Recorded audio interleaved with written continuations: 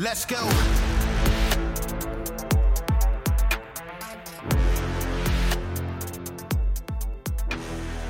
Welcome to Citizen. We have a very special guest today, author of When Race Trumps Merit, How the Pursuit of Equity Threatens Lives. Heather McDonald, how are you doing? I'm great. Thanks for having me on, Dan. Yes, ma'am, anytime. So this has been kind of a weird period in human history, you know? It has been the case for most of it that just through necessity that a meritocracy exists because we've just been trying to stay alive, right? Now that we've gotten a little bit more comfortable, it seems like some of these weird ideas about how life should be fair have become people's guidestone, which is interesting to me because it's never really been that way before. And you've done quite a bit of work in this area. Can you tell me a little bit about your personal background and how you got into this kind of research? Well, first of all, I would just say that if life should be fair, we should have a meritocracy. We should have people rewarded based on their actual accomplishments, not on the trivialities of race or sex. I never regard it as fair when I am given some opportunity, whether it's to appear on a panel or write something or be on a show, because I'm female, which I know happens all the time. I'm under no illusions about that, and it makes me sick. My sex is of no relevance to anything I might say, and being chosen on the basis of sex casts doubt on any legitimate qualifications or accomplishments I might hope to have, and that's the same for race. Race is not an accomplishment. Being gay is not an accomplishment. Being trans is not an accomplishment, and none of those identity traits, which are trivial and of no interest, should ever play any role in any employment decision, promotion decision, awarding of a grant, awarding of a prize, nothing. My background is I studied literature, I studied literary theory. I came to realize that was a horrible waste of my time because literary theory had gone so far into a really bizarre realm of thought. Studying literature, let me just make sure nobody's mistaking me. Studying literature is actually the greatest thing one can do. If you have the opportunity to do that in college or thereafter, I would highly recommend doing so because it will take you out of your petty, narrow, pathetically mediocre self into a much greater world. So I pursued literary studies for a while, and then eventually out of not interested in becoming a lawyer, but I was interested in legal theory. I went to law school. And as I kept looking and observing what was going on in academia, because my aspiration still was always to be a professor of literature. There's no greater privilege, but academia got crazier and crazier with the rise of multiculturalism, of women's studies, identity politics. And I realized I simply could not go back in. I couldn't go home. So at some point I started writing about cultural matters. And I also started doing journalism for the first time in my life in the 1990s when Mayor Rudolph Giuliani took over the city in 1994 and embarked on an extraordinarily courageous and transformative crusade to bring the city back to law and order, to try to dislodge the welfare industrial complex, which he did fairly successfully, and to make the city livable again and live up to urban ideals. And I was part of a think tank called the Manhattan Institute that was seen as sort of the ideas laboratory for Giuliani. And it was a very exciting time to be writing. It was my start in journalism, and I would go to welfare offices and homeless shelters and high crime neighborhoods and talk with people on the streets or welfare clients or people in jails and prisons. And I got a firsthand education in conservative principles that I had not gotten in my years of elite education. Sure, yeah. I think it's all this weird turn where we've kind of there's been a small but vocal minority attacking the epistemology of the West, and it seems to be rooted in this is-ought fallacy. Like, well, I think things should be my idea of fair, so they should be that way. But it's like it's not really reality. Like I'm 5'2". People probably aren't going to dunk a basketball anytime soon, and pretending like it's unfair or saying that it's unfair doesn't really change reality that much. It's very bizarre that we've taken this particular road, and I wonder from your perspective, why do you think that is? I mean, like my premise is always if somebody's trying to divide you or attack a particular epistemology, it's almost like questioning the character of a witness in a criminal trial. You know what I mean? You're not really talking about the facts so much. You're just trying to weaken the position on the periphery so you can, I don't know, maybe dislodge some people from that belief set. But I can't figure this one out. It seems very bizarre to me because it always turns into what my friend Chris Williamson calls a 360-degree firing squad, right? Because if you set these weird purity tests that have no basis in reality, everybody ends up being everybody else's enemy at some point. It's just a matter of time. Yeah, and that's always a delicious moment when the left turns on itself and you have the editor of the New York Times opinion page getting fired because he published an op-ed by Senator Tom Cotton saying that Trump should consider using federal troops to put down the George Floyd race riots.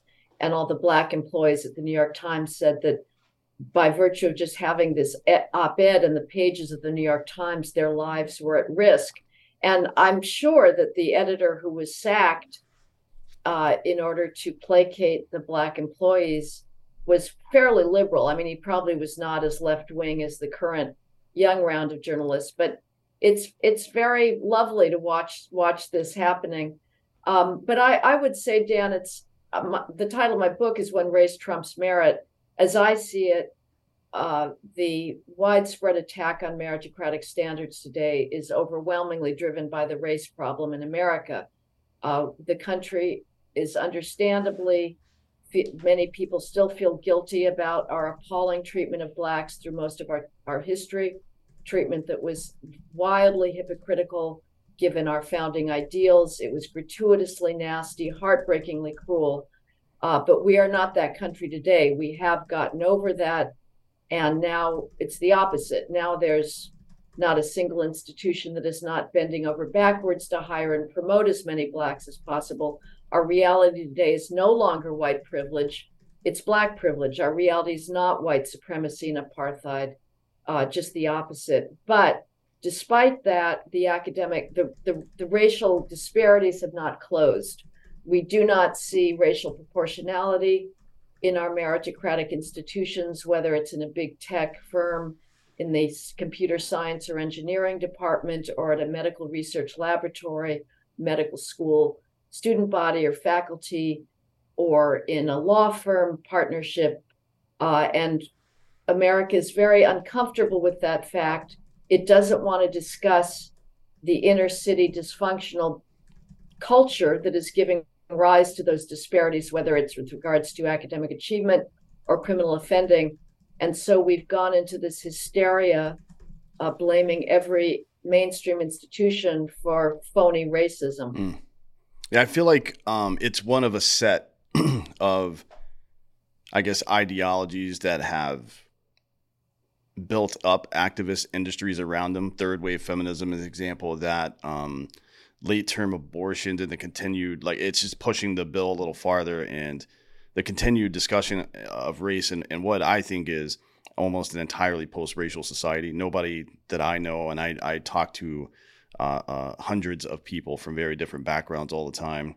Nobody cares about any of this shit anymore. It's my opinion is it is simply to, one, continue the division from the political class because they benefited from that. There's an old saying that solved problems don't get out the vote, which is a very smart thing to say, I think. But the other part of it is, I think it is just to, I guess, continue to prop up the activist industry so these people can continue to generate attention and money. I think that's really all it is. I mean, we saw it with BLM.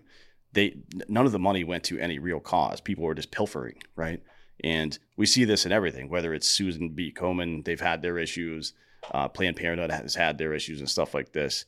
And I don't really care about the abortion issue. But what I do care about is affecting people's day-to-day lives and pitting people against each other in a manner that hurts our country ultimately, just so you can profit off of it. I mean, I know a lot of people that work in these industries, in the political class especially, and if there's no longer teachers unions, they don't have a job anymore. If there's no longer Planned Parenthood, they don't have a job anymore. If there's no longer BLM, they don't have a job anymore. So it's not about whether the issue is correct or not. It's just about sustaining their own personal life. And I think that's kind of fucked up, to be honest. Well, you're making a structural argument that it's all about self-interest or perpetuating your group or your raison d'etre. That structural argument could be directed at the right as well. Oh, sure. You could say the NRA is just, wanting to keep issues going, and or the pro-life group just wants to keep issues going. So I think that's overbroad as an explanation, because what group doesn't want to keep itself going? So I think that it is necessary to look at the ideology. And yes, it is definitely a race hustle. And I am sick of people saying I'm sick of Black leaders saying lower standards for us rather than we'll meet those standards. Or the reason we're not meeting these standards is racism, therefore lower the standards. People have to stop being cowed by that. But I don't think that this is simply self-interest, but that comes into play for every human activity. I think it's also ideological, and it is based on a particular outlook about the character of Western civilization and the character of American civilization. Yeah, it's interesting. It is a broader point. You're right. It definitely happens on either side of any issue. I think that's personally, I would not conduct myself in that way because I don't think that's appropriate, but it is very ubiquitous. And to your other point, we've got about 25 years or so of data that pretty clearly state that the more egalitarian a society becomes, the more likely, for example, women are to choose more feminine roles for employment or whatever, right, in the home or whatever it is, and men are more likely to choose their roles.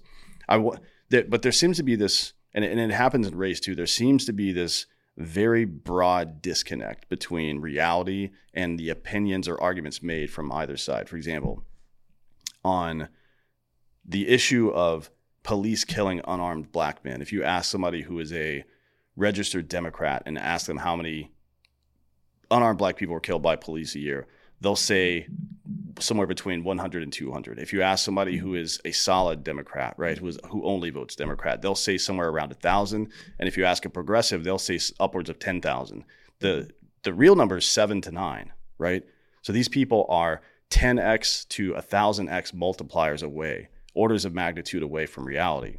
And it happens, again, the more egalitarian a society becomes, the more likely people are to choose things that represent their biological programming. So why is this the battlefield? Why is the battlefield something that is so easily disproven? I don't understand. Like, it almost reminds me of 1984, where it's, in the end, the party would say that 2 + 2 = 5, and you would have to believe them because the logic of their position demands it, right? And the logic of their position obviously is that there is no truth. We tell you what's true. It almost seems like it's just social programming at this point because they are indefensible positions. Well, they think they've got the truth. Again, we should step out of our bubble, as hard as it is to believe. I don't think anybody is deliberately saying, I'm going to put out a deception there. I think that the ideology clouds their vision, and they sincerely believe these things.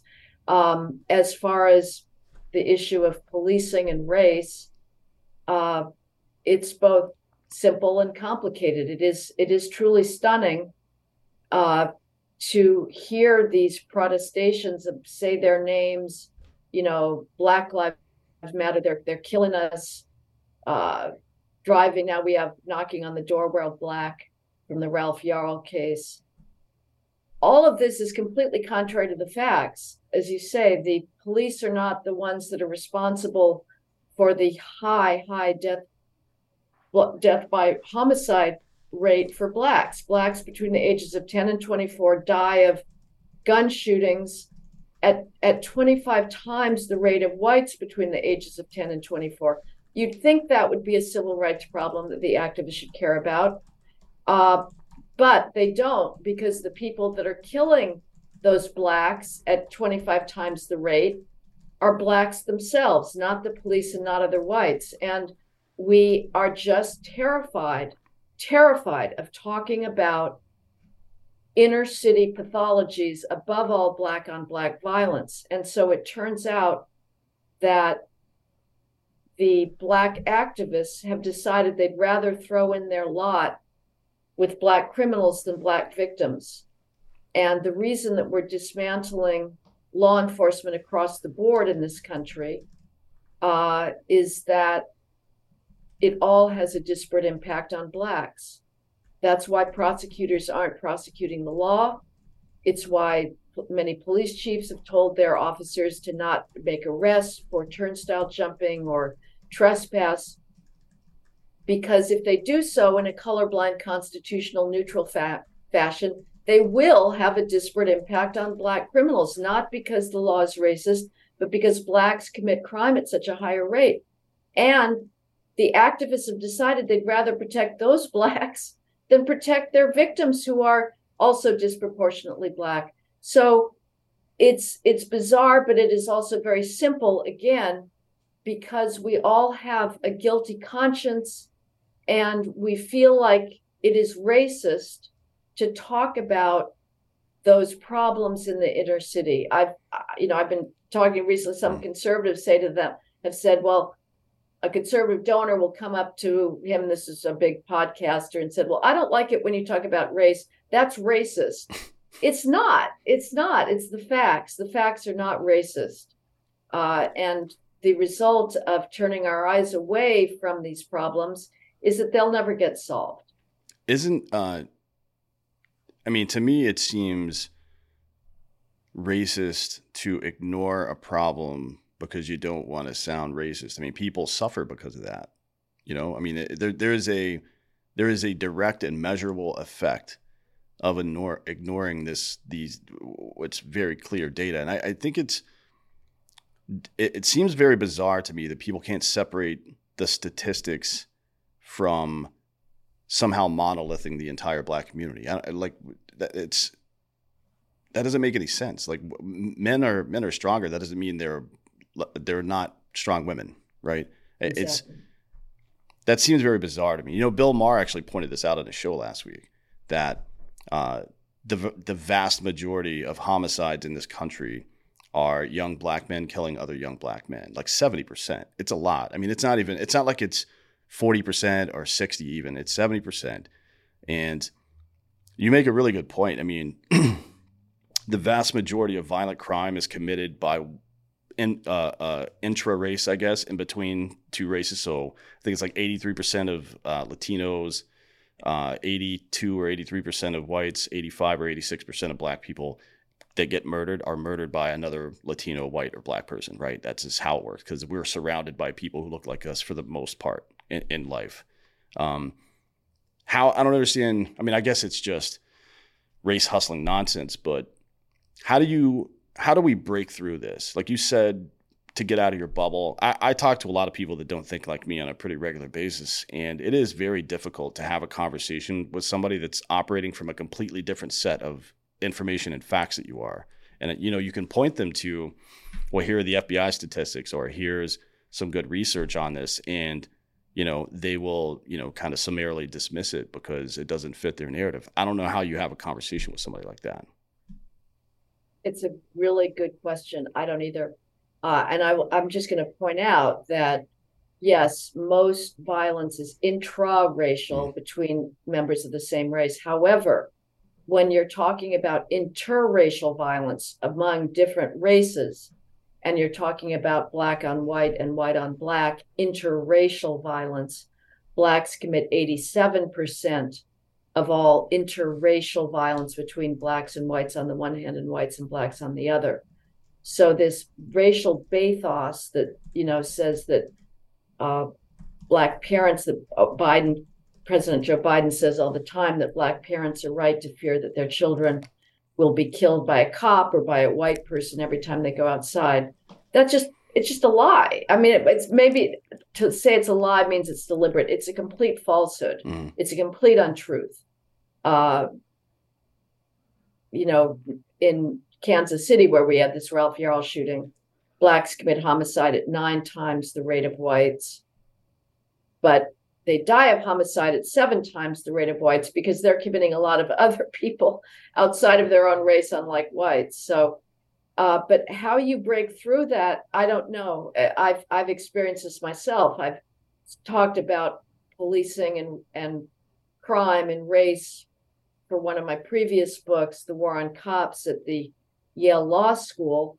And the students there just came up with the most fantastical explanations for why one shouldn't trust the homicide statistics. You know, homicide statistics are the gold standard of all crime data. The bodies don't lie. You don't really hide the bodies. And true, a lot of shootings don't get solved because of the anti-snitching ethic, but they pretty much all get reported. And these Yale law students had explanations that somehow like it was as if white people are also getting killed, but they're not getting reported and things. It just didn't make sense. But the utter resistance to the actual facts was extremely high. And the really thing to be worried about is these are law students who are supposed to be moved by facts. And, you know, now they don't have a client. If you're actually a lawyer representing somebody, you sort of have a right to pick and choose your facts. You can't tell lies, but you don't have to invoke facts that are against your case. But as a law student, you really should be open to empirical evidence, and these students just weren't. This episode of Citizens is also brought to you by ghostbed.com/Drinking Bros. Right now, Ghostbed is offering 40% off Ghostbed bundles, where you get a mattress and an adjustable base. For everything else, 30% off if you use the code Drinking Bros at ghostbed.com/Drinking Bros. If you get the 40% off deal, if you use the 40% off bundle deal, you're going to get a mattress and all your stuff, your base, your sheets, your pillows, all this stuff for about $30 to $35 a month. They've got a 0 down, 0% financing plan for up to 60 months, 60 months. That's 5 years, about the lifespan of the average bed. So it works out great for you, works out great for the company.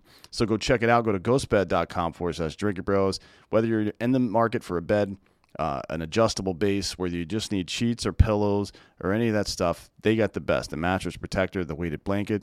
They have everything you need there. 30% off everything. Use the code Drinking Bros at ghostbed.com/Drinking Bros. Or if you need that adjustable base as well and the mattress, get the bundle and everything else you add onto that deal is 40% off. You would think so. And to the point about having the conversations, I'm not convinced that the broader Black community believes this shit, frankly. So there was a poll done, I think it was early last year or late 21 in Oakland, where they asked residents, about 1,000 residents, whether they wanted more, less, or the same amount of police in their neighborhoods. And 83% said more or the same. Now, that's not what you would expect. I lived in Oakland for a long time. Well, I lived in Piedmont, but I worked in Oakland and San Francisco. And that's not the answer that I would have, based on what you hear in the press every day, what you see in conversations that are public. That is not the answer that I would have expected. But the reality is that, you know, Maslow was right about a lot of things. Like, people want to be safe and secure in their neighborhoods. They don't want to feel like they're under constant threat, and they don't really care who the threat is. It doesn't make it any better, or I don't know how you would frame that, but it doesn't make it better if you get robbed by somebody of your own race versus somebody of an opposite race. You know what I mean? You still got robbed. You still got assaulted. The crime is still there. People don't like that, and I don't see why that's such a hard thing to understand. Well, that's kind of a conservative safe harbor that all of the anti-police rhetoric and ideology is coming out of protected white elites. But I'm going to throw some cold water on that. And I know those polls too. I mean, we've had Quinnipiac polls in New York City asking Black voters and white voters, do you want the police to be enforcing the so-called broken windows offenses, the public order offenses, quality of life offenses. And Black voters wanted that in their neighborhood to a higher degree than white voters.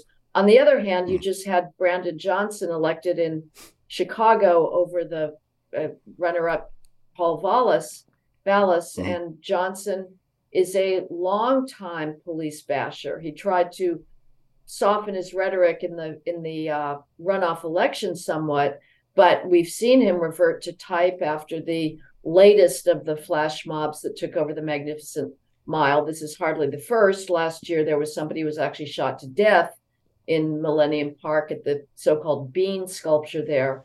And there's Johnson excusing this behavior and saying, oh, it's because these students don't have, or these youth, rampaging feral youth don't have opportunities. Oh, give me a break. They all have smartphones. That's how they organize their flash mobs. These are not deprived youth.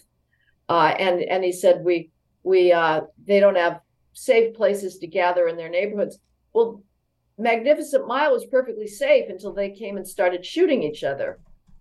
So the areas of Chicago that voted the most for Brandon Johnson, who had called earlier for defunding the police, were Black neighborhoods. So I think there's a divided consciousness there. There's, on the one hand, if you ask, yes, we'd like more police, but they will still often vote for the ideology of victimhood and the sense of, or it's just sheer racial solidarity. And a lot of groups have done that throughout American history.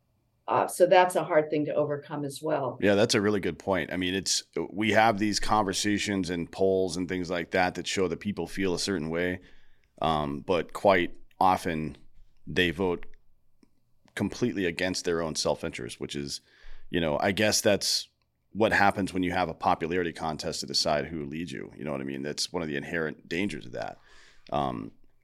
In reinforcing victimhood, as this new dummy in Chicago did, it always ends with the same result, right? I mean, you empower that feeling, whether it stems from nihilism and not feeling invested in the community, or whether it stems from feeling like you're being oppressed. And once you feel like, once you get that injection of self-righteousness from a third party validation, then I think history shows that not only does the behavior continue, but it escalates, right? They become more and more emboldened and start doing crazier things, which I'm not sure how much worse Chicago can get, frankly. Oh, it can get a lot worse. It can get to St. Louis level, or Detroit level, or Baltimore level, or Louisville level, or Memphis, or Baton Rouge. I mean, I'm always kind of amazed at the fact that the press pays so much attention to Chicago, but it is not even close to the highest per capita homicide rate in the country. It has, as a numerical basis, it has the highest number of homicides, but that's just because it's a large city. And I think it gets the attention because it does have still a very, very viable and gorgeous downtown. But frankly, Trump said would focus on Chicago too. It's not the case. Less sexy cities are far, far worse. And do you think you're deeper in this academically than anybody I talk to? Do you think that the rise in crime and the results, which is mass migration of people from major cities, and corporations like Walmart leaving major cities, and CVS shutting down stores, and Walgreens shutting down stores, do you think this is having any impact on those communities who do vote against their own self-interest? Or do you think it's just because if you read CNN or the New York Times, the stories about Walmart shutting down stores in Chicago has been like, well, now Black people don't have anywhere to shop. That's the narrative. It's not that they're shutting down because they're losing on average $450,000 extra per year in loss, right, per store. That's not the narrative. The narrative is, well, Walmart's abandoning inner cities. Okay, maybe. Right. But why? What was the cause of that? And I don't know what news people really read, if any, anymore. I think maybe people just kind of casually get information these days. I'm not sure, just because corporate media is so distrusting, or just unworthy of our trust at this point. I'm not sure where people get their news anymore. I mean, I kind of look at everything and try to make an educated guess on what's reality and what's not. But I'm not sure that I do that for a living. I'm not sure people who just work 9 to 5 have the ability to even stomach any of that. I know it's odd. One doesn't know when you're talking to any given audience what their knowledge level is. I'm very conscious that I'm in this conservative bubble talking to people that are pretty involved in issues, and you don't know how far back, how many steps back you need to take in order to educate people. I'm always amazed that the degree of ignorance at the extent of how racial ideology has taken over things. I see it every day. How can you not see it? As far as the store closing, yeah, it is astounding. And the reason that those stores are closing is because they would rather close and deprive their customers of their prescription drugs, their elderly residents of their access to their prescription drugs, than make arrests for shoplifting and be accused of being racist because the majority of people that they will be arresting are Black. Again, that's just the reality. It's not because the stores are racist or the laws are racist. It's because those kids in these inner city neighborhoods are not being socialized. They are not being given bourgeois norms of respect for the law. They're being sucked into a gang culture. But the Walmarts and the Starbucks and the Walgreens and other stores would rather just go out of business in that particular area than face the wrath of the New York Times, which went after Macy's about 10 or 15 years ago, because it too, its security guards, who were probably themselves overwhelmingly Black, were arresting Black shoplifters at a higher rate. And it was impossible to say. You could not say, but maybe that's who's doing the shoplifting. Yeah, right. And it's that's how deep this weird relationship with race that white America has, the inability to just to tell the truth about things. I mean, a retail store will deal with somewhere between 0.5% and 1.5% breakage through crime, like theft and other stuff like that, per year. So if they got to, I'm just being generous here, but let's say they got to 2% in Chicago, which is a low number, I think. That means that average store, those 4 stores they were running, were generating about $25 million in revenue each. So they shut down $100 million in annual revenue just so they didn't have to admit that Black people were stealing shit from their stores. Right. You know what I mean? That is fucking crazy. That's crazy. We're running away from the problem. It is really amazing. And the question is how much worse is it going to get? And I write about medicine and, the sciences in the book, and it's just, it is crazy. And people have to stop being cowed by being called racist. Our standards are not racist. Our civilization is no longer racist.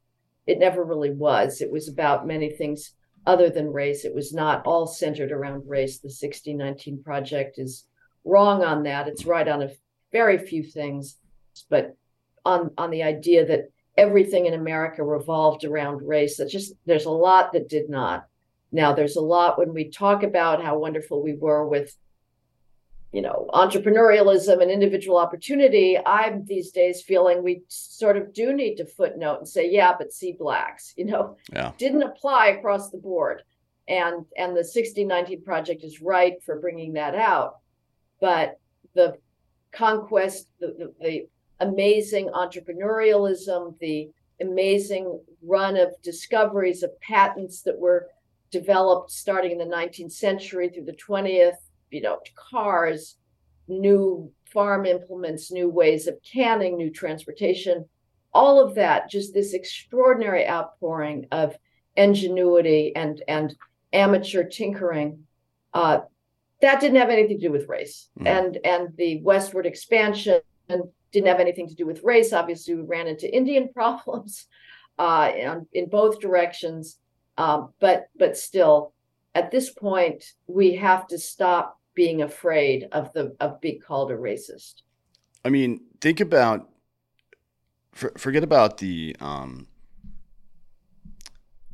epistemological concerns about operating from the same reality about how it even affects the people that aren't committing crimes that live in that area, and think about the culture that it is perpetuating, where people feel like a life of chaos and crime is a legit future for themselves, right? And Yeah. I mean, consider the nihilism that that's rooted in, where I just have to accept the consequences that I'm going to be in debt or in jail by 25 years old. So I'm going to go, Yeah. quote unquote, get mine and do whatever I want. How do people feel on the left like they're doing anybody any favors by allowing that? If your child was being a dick, right? If your 3-year-old was being a dick and biting other kids or breaking things, you would not allow that. Nobody would. Yeah. You know, you raised the question, Dan, like, how do they believe this? They say the same about us. You know, let's just admit it. They will say, how can they not see that Trump is a fascist or a totalitarian? How can they not see that COVID was the worst catastrophe to happen to this country ever, and we needed to completely shut down business and have government run everything? You know, they'll say that about us, but I do. So I'm always trying to say, look at, these things are balancing out, but I don't begin to understand it. They'd rather put up with dead bodies than say we've got to have law-abiding constitutional policing, and we have the capacity to change our culture. Now, let's not pretend that white culture is anything to crow about these days. It's breaking down along similar lines with the great rise in out-of-wedlock child rearing. The American drug habit is just sickening. There's something just hollow at the core of the American psyche today, that we have so many people trying to obliterate their consciousness. It's beyond belief. And it's not comparable in Europe. Certainly our crime rates are not comparable. And that's to a large extent because of our demographic profile. But the drug use is across the board. And the disassociation from work among a lot of working class, or should be working class, white males is very depressing. So, I think to a certain extent, no group wants to hear itself called out in public and criticized in public. So I'm very aware that it is, as I say, a violation of racial etiquette for me to talk about inner city Black problems. But on the other hand, I also feel that the hour is late. And as valid as racial etiquette would be as a general principle, what I see happening now on a daily basis to the institutions that I cherish and love is too catastrophic to obey those rules of silence any longer. Because if they're going to accuse every institution of being racist and they're tearing it all down on the grounds of racism, I'm sorry, I'm going to have to fight back with some uncomfortable racial facts that nobody wants to look at. For instance, 66% of Black 12th graders do not even possess partial mastery of the most basic 12th grade math skills, such as arithmetic or being able to recognize a linear function on a graph. 66% of Black 12th graders are not even partially competent in those. The number of Black 12th graders who are competent in basic 12th grade math skills is 7%, and the number who are advanced in math is so small as to statistically not even show up. When you have that degree of academic skills gap, it is preposterous to say that racism is the only allowable explanation for the lack of 13% Black engineers at Google, or the lack of 13% cancer researchers or physicists that are getting funded by the National Institutes of Health or the Department of Energy or the National Science Foundation.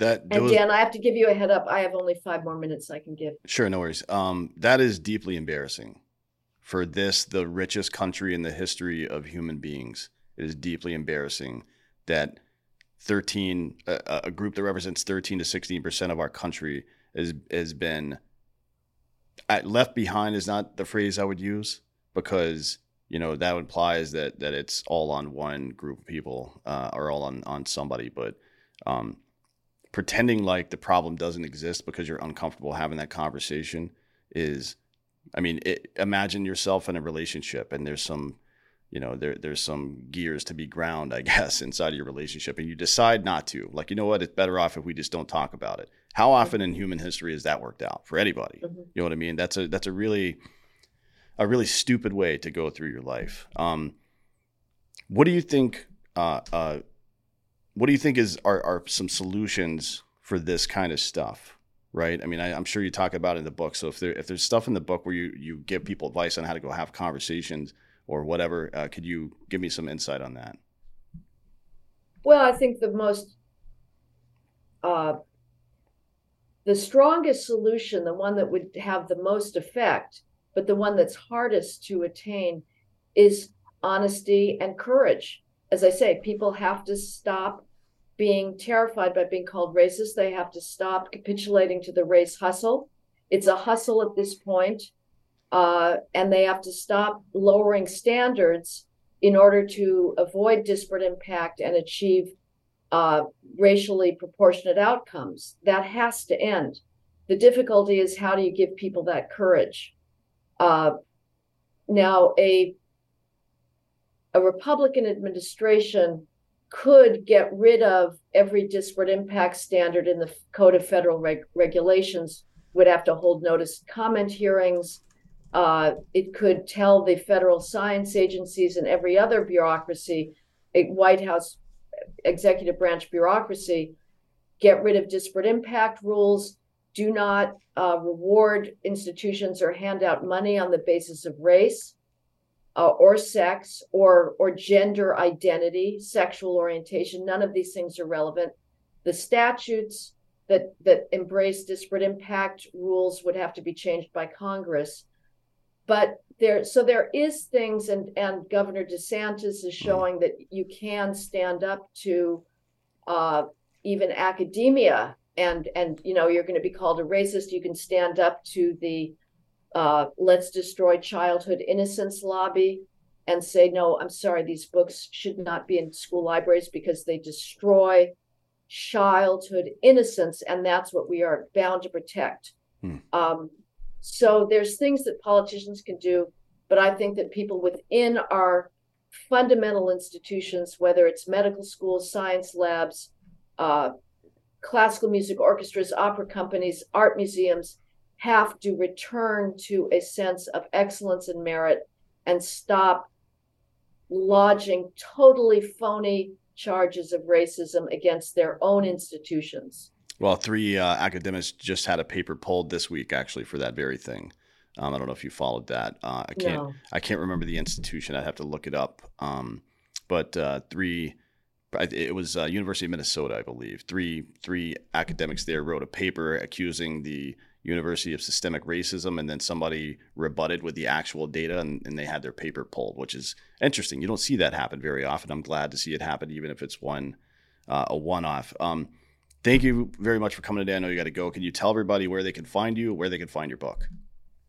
You can Google me, Heather MacDonald, MacDonald, and I have a Twitter account, which I don't even know what the handle is because I don't really run it. But if you do Heather MacDonald Twitter, it'll get you the account that gives me a lot of my recent writings. And then the book is When Race Trumps Merit, and that you can buy wherever you usually buy books. Great. Well, thank you very much for coming today. I appreciate the insight and the conversation and what you're doing out there. Thank you, Dan. Yes, ma'am. And this is thank you all for listening. This has been Citizen. Everybody in your crew identifies as either Big Mac Burger, McNuggets, or McCrispy Sandwich. But you're the Filet-O-Fish Sandwich all day. That crispy fish, that savory tartar sauce, that melty cheese, that pillowy bun. Yeah, you get it. Every time. And if you love the Filet-O-Fish, right now you can catch 2 of the classics you love for just $6. Limited time only. Price and participation may vary. Cannot be combined with any other offer. Single item at regular price. Ba-da-ba-ba-ba.